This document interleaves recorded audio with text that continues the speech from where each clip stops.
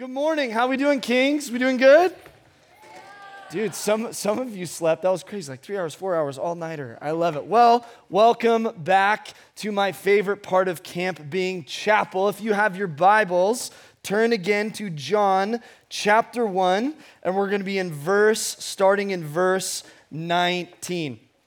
Man, I felt so rude last night. I was like, I introduced myself, but I didn't get to know any of you. So on 3, I want you to yell out your names as loud as you can so I can get to know each and every one of you. So you ready? 1, 2, 3.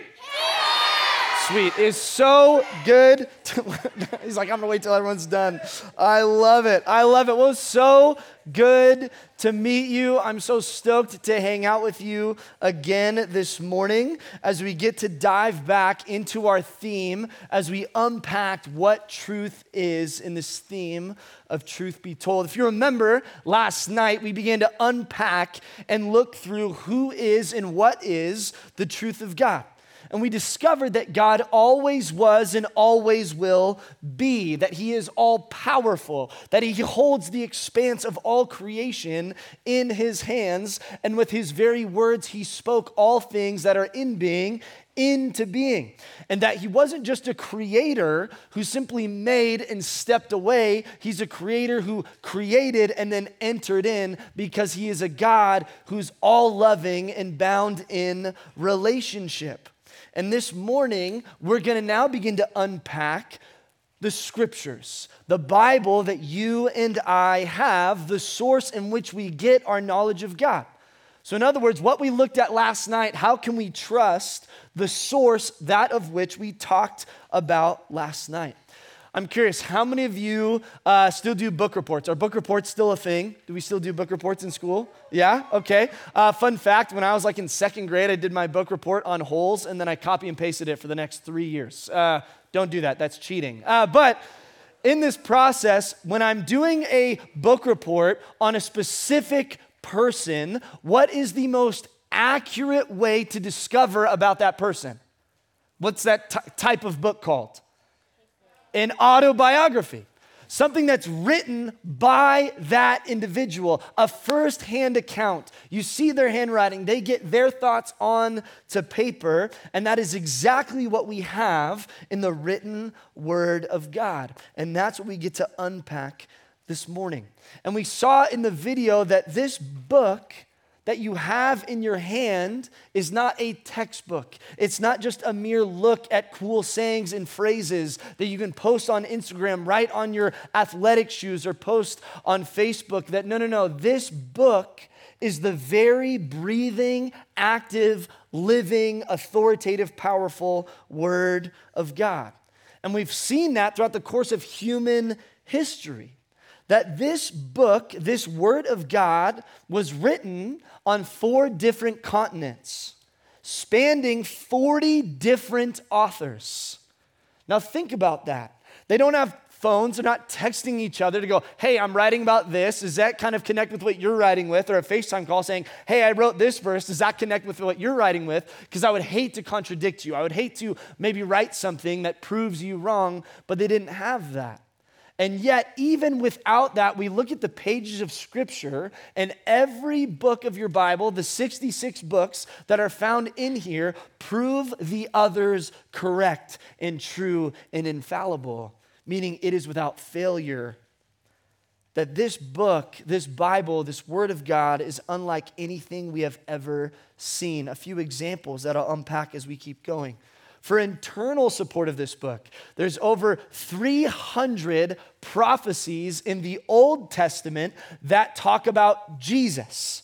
Now, prophecies aren't just like fortune cookie wishes, right? They are someone calling the shot hundreds of years before an event is going to happen. It would be like me, again, a huge Golden State Warriors fan, someone in 1948 going, hey, the Golden State Warriors are going to win 4 championships in the 2000s, and then they get it right. There's 300 prophecies about Jesus, all of them which are fulfilled. We have external support. In other words, archaeology and history. I got to see this firsthand. I got to walk in Israel and touch things with my hands that are spoken of in your Bible. I got to see the Sea of Galilee. I got to ride on a boat on top of it. I got to see the city where Jesus grew up in Bethlehem. I got to watch and see all these things that are talked about in your Bible. Looking at inscriptions that name individuals in your Bible that were written thousands of years ago. The names in your Bible aren't just made up names, but names of actual people who have lived throughout the course of human history. And we see this also in the discovery of ancient words, ancient texts that have been written down. How many of you have heard of the Dead Sea Scrolls before? Okay, probably one of the most incredible discoveries of all time. And I remember sitting in the desert looking at the caves where these Dead Sea Scrolls were found. It's actually a crazy story. There was like a little shepherd boy watching his sheep just like throwing rocks into these caves. And all of a sudden he throws a rock and then he hears pottery just shatter. And he's like, what the heck did I just do?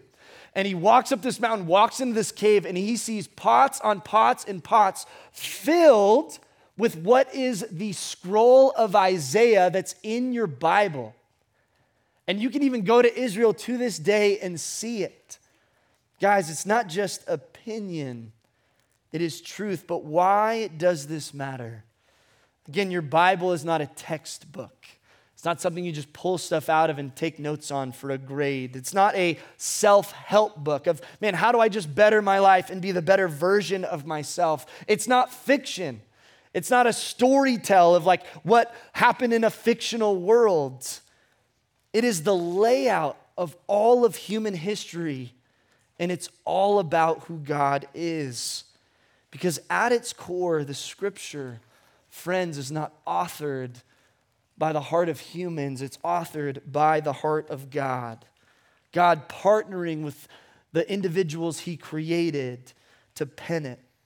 So this morning, I want to build a case for you and for me that the Bible is one inspired by God, that it's accurate, and because of that, it has full authority, and from cover to cover, the pages of your Bible whisper and proclaim the name of Jesus from cover to cover. And that's what we're going to look at this morning. So look at me at John chapter 1, verse 19. We're going to read through verse 23. And as I read, I want you guys to stand up. So stand up as I read God's word. Just as we stand up in worship, we stand up at times as we read God's word to show reverence or worship. And it also gets our blood flowing and keeps you awake. So John chapter 1, verse 19 through 23 says this. This is the testimony of John.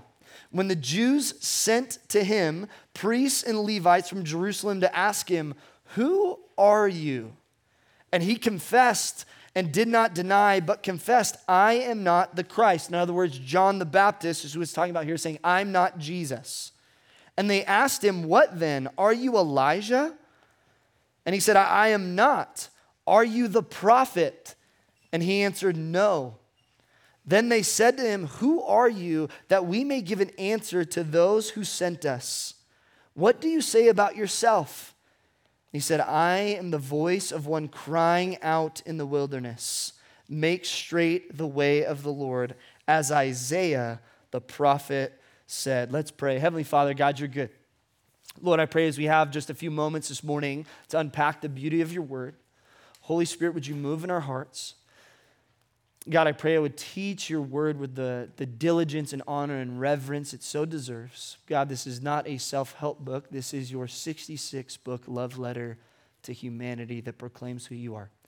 God, we love you and we thank you. And all God's people said, amen. Go ahead and have a seat. So the first key point I need us to understand about the truth of God's word is that it is inspired by God himself. Let's dive in and I'll show you what I mean. Look at verse 19, what we looked at. It says, "This is the testimony of John," that being John the Baptist. For those of you who don't know John the Baptist, he was the cousin of Jesus, and his whole mission, his whole life's goal was to proclaim that Jesus was coming to save humanity. That was his whole goal. And so he's in the desert talking about this truth. And while he is out there, we see these priests and Levites come to ask John the Baptist, John, who are you? Now, before we get into the description of who John is, who are the priests and the Levites? Well, the priests and the Levites were pastors, in a sense, commissioned by God to teach the word, to know the word of God on behalf of the people. They would lead them in sacrifices to atone for sin. These would be your pastors, your leaders, your camp speakers of the day. And they also dedicated themselves to the reading and understanding and teaching of the scriptures. For them, it would have been the first 5 books of your Bible. See, they had them memorized. You guys might have memory verses this week. They had 5 books of the Bible memorized. Good thing we didn't do that to you. Memorize Genesis. But look at this. This is who shows up to the scene. And I think this gives good context and reason for why they would ask John a very interesting question. They ask him, are you the prophet? So in the first 5 books of your Bible, it talks about one is going to come who's going to set the captives free, who's going to obliterate slavery in terms of sin, and is going to redeem and ransom, in other words, rescue people out of darkness to be back in union with God. And so they're going, is John the one who is to come, who we've learned about, who we've memorized in the scriptures, who's going to come? The one that we looked at last night was the Word, who was in the beginning with God. The one who in Isaiah 53 said would be crushed and oppressed and afflicted and killed to pay for the debt of sin.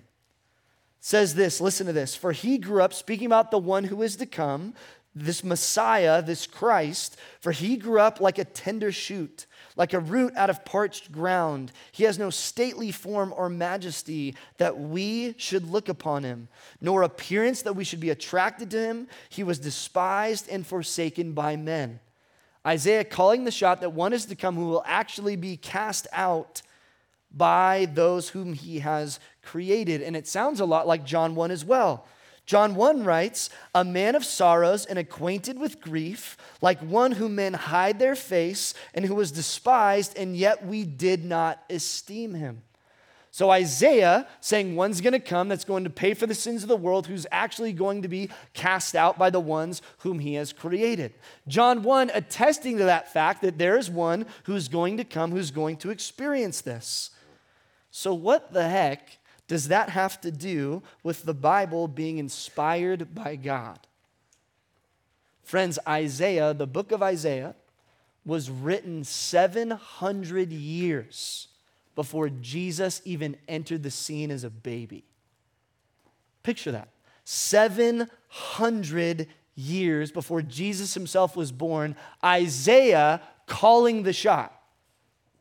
There is one that is going to come who's going to rescue us from darkness. Not only that, we look at the book of Jeremiah.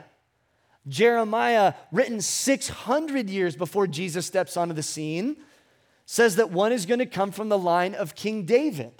And if you follow King David's line from the Old Testament to Matthew chapter 1, we see that Jesus descends all the way back from David. Again, Jeremiah, 600 years from Jesus busting on the scene, calls the shot. And I want to be very clear about what prophecy is. Again, it's not a fortune cookie. How many of you love Panda Express and getting fortune cookies for days? They're awesome. It's my favorite. I remember opening one. It was like, hey, you will make a friend. I was like, thanks. I don't have any friends. It's awesome. Or, hey, the first person you see is going to be the love of your life, which was just weird. It's like I look and there's some old guy in line. I'm like, this is strange. This can't be true. Or I got one which was my favorite, ask your mom. And my mom was like, that's biblical truth. Pen that. Ask your mom. But I think we have some weird versions of prophecy. I remember one time I was in the Target bathroom, and in the stall, someone had the passion to carve with a knife in the stall. I don't know why people write on stall bathrooms, by the way. It's just weird to me. But he just takes out a knife and has carved in the stall, Jesus is coming back May 18th, 2018. And I was like, well, it's May like 12th, 2019, so I guess I missed it, right? Like, that's not what prophecy is the process with 100% accuracy. Do you know the grade it takes to be a prophet? 100%. You have to be right 100% of the time, and that is the case of all prophecy in your Bible.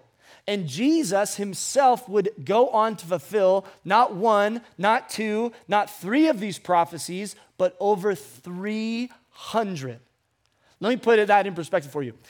That is the probability of 1 in 10 to the 17th power. By the way, I do not like math. I'm with you. But what does that actually look like? For Jesus to just fulfill 8 of those prophecies, 8 of those 300, would be the same probability of me taking one of you, putting you in a plane, and you parachuting into the state of Texas. And the state of Texas is covered knee-high in silver dollars. And on one silver dollar is a little Sharpied your name on it. And then I blindfold you, and I say, you have as much time as you want, traverse the whole state of Texas and find that one silver dollar with your name marked on it. And you have to find it the first time or you lose. You'd be like, yeah, dude, fat chance. That's 8 prophecies. Jesus would go on to fulfill 300. Friends, your Bible isn't just a bunch of good ideas. It is inspired by God. That can only happen by God's penmanship. Not only is it inspired, it is accurate. Again, going back to prophecies, some might say, oh, well, Jesus just manipulated prophecies. He knew what the Bible said and then just went and did them. Well, how did he answer the prophecy to where he was going to be born? How many of you chose what hospital you were going to be born in? Wow, liars. But think about it. I was born in Ventura Memorial Hospital on January 19th, 1992. I had zero control over that. That's all mom and dad. Thanks, Raleigh and Elaine Berg. Awesome. Jesus had zero control that he was going to be born in Bethlehem in a cave. And yet, in Isaiah 7, it proclaims that he's going to be born in Bethlehem. And it comes true. And he's going to be born of a virgin. But not only his birth, but his death. I don't know how I'm going to die. I hope it's like skydiving, doing something radically awesome.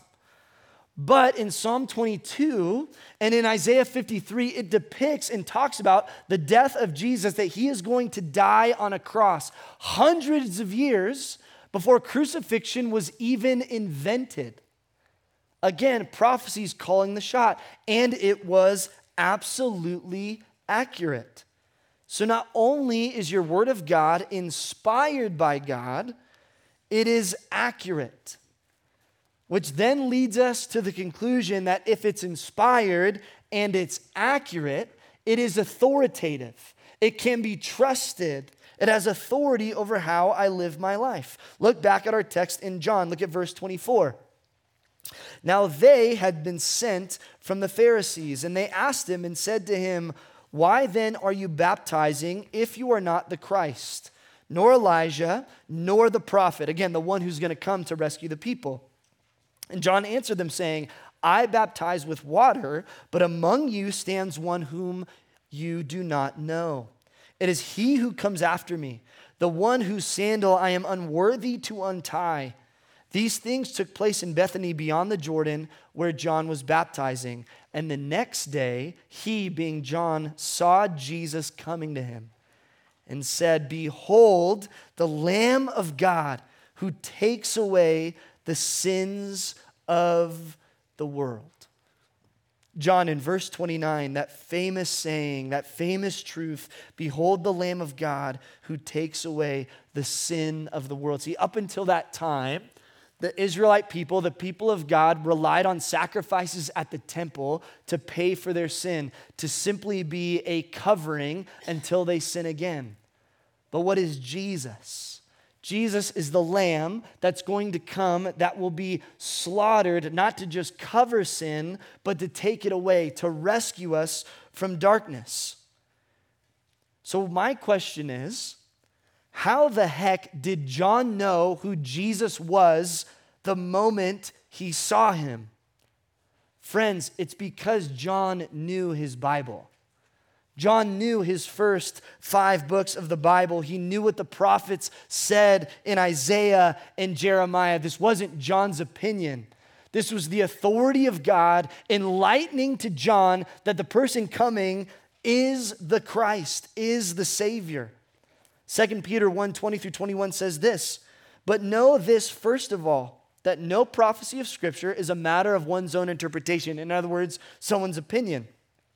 "For no prophecy was ever made by an act of human will, but men moved by the Holy Spirit spoke from God." So friends, the Bible is inspired by God. It is accurate to a T, and therefore the Bible has full authority over our lives and the way we do life. 2 Timothy 3:16 says, "All Scripture, not some Scripture, all Scripture is God-breathed and profitable for teaching, for reproof, for correction, and for training in righteousness." Not some, not a little, all. Every single page of your Bible, authored by God. So not only is it inspired, not only is it accurate, not only is it authoritative, your whole Bible, friends, from cover to cover, points to Jesus. Your Bible is all about Him. And let me give you an example. In Acts 26-40, you can find this story. There's a guy named Philip. And Philip was a follower of Jesus. Jesus has died, risen again, ascended into heaven, and he's given that the decree to go make disciples. And so Philip is on this road, and he runs into this Ethiopian guy on the road. And this Ethiopian guy, all he has is a little bit of paper that has the book of Isaiah on it. And the Ethiopian looks at Philip and goes, "What the heck does this mean?" You know what Philip does? He sits down next to him and he goes, "Let me talk you through who Jesus is." And Philip does not start in Matthew chapter 1. Philip goes all the way back to Genesis and walks. We have creation. It's perfect. It's awesome. And then something happens. Adam and Eve disobey and eat of the fruit. But my friend, that's not the end of the story. In Genesis 3:15, God proclaims that one is going to come who's going to crush sin and make us alive together with God again. Philip, I can just see him going to Exodus, talking about Moses saving people out of slavery. And Philip looking at the Ethiopian going, "Hey, that is a picture of what Jesus did for you and for me out of sin." Picture Philip going to Judges. Judges is a book in your Bible that's all about people God raises up to rescue people out of slavery. But in every single circumstance, those judges seem to fail. And Philip going, "No, one's going to come that is going to be our perfect Savior." Friends, students, all Scripture whispers the name of God. It is the perfect Word of God calling the shot to the perfect Son of God who's going to take away the sin of the world. So what then? Why is this so vitally important to understand about God's Word? It confirms what we learned last night of the character of God. That we can find it in the pages of the Bible and know that it is true. And we can discover the depths of the heart of God through the pages of your Bible. 2, we can rest our eternal hopes on the truth of the pages because it proclaims a firm foundation and an unmovable truth. I don't know about you, but it seems like everything in our lives except the kitchen sink is changing. And the Word of God stands like a pillar in the storm that you can cling to, unchanging. Isaiah 40:7 says, "Grass withers and flowers fade, but the word of the Lord stands forever." 3, it proves that you can't just pick and choose verses out of the Bible that you like and toss out verses of the Bible that you don't like. How many of you guys have learned about Thomas Jefferson in your history classes? Yeah, pretty brilliant dude, except for if you were to look at his Bible, Thomas Jefferson, it's actually on display, cut out with scissors all the miracles in his Bible because he didn't believe they could happen. And I would say if you do that, then there's no hope for life because the resurrection in and of itself is a miracle.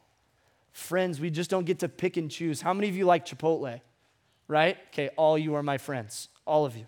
If you didn't raise your hand, we'll pray for you. It's okay. But the Bible is not a Chipotle line. Sweet, I'll have some beans, I'll have some rice, I'll have some, no, I'm skipping the Mitch fajita veggies, and yes, I'll take guacamole, I know, etc., right? We can't do that with the Bible. Every bit of the Bible is authoritative. Every bit of the Bible is inspired. Every bit of the Bible is accurate and whispers the name of Jesus. And every word of it is tested. Proverbs 30, 5-6. He is a shield to those who take refuge in him. Do not add to his words, or he will reprove you, and you'll be proved a liar, that this stands alone. And again, the whole Bible, cover to cover, points to a Savior that you and I so desperately need. It points to one that's going to come, that's going to break chains, that's going to shatter the sting of death, that's going to set captives free. And that is Jesus Christ. Friends, look at me. I hope this week the Lord begins to demonstrate to you that this isn't a book of good ideas, that this isn't a book of cool sayings, that this isn't a book of fairy tale stories, that this book is the essence of human history from cover to cover that proclaims and shouts the name of God, that points to a central Savior that you and I so desperately need. It is inspired, it is authoritative, it can be trusted. And I hope that this week, that the Holy Spirit would do a work in you, that this book would come alive, for it is living and active. Amen? Amen. Let's pray. Heavenly Father, God, you're good. Lord, I thank you for the truth of your word. I thank you for the power of it. I thank you that you authored it and you've given it to us as a gift of love. Jesus, I just pray, Lord, would you just ignite a fire in our hearts this week? God, that for those of us maybe for years have come to your Bible, God, is a callous lack of understanding, not wanting to understand, viewing it as no way this could happen. God, I pray, Lord, would you just light in us, God, a reverence for your word, a desire to read your word, to know your word. Father, would you write your word on the tablets of our heart, as you say in Jeremiah? God, I pray your word would do exactly what it says it is, that it would be living and active this week, sharper than any double-edged sword, cutting to the very core of who we are. God, I pray a blessing over these students and counselors. Go with them today and help us discover the depths of who you are. God, we love you. In Jesus' name I pray. Amen.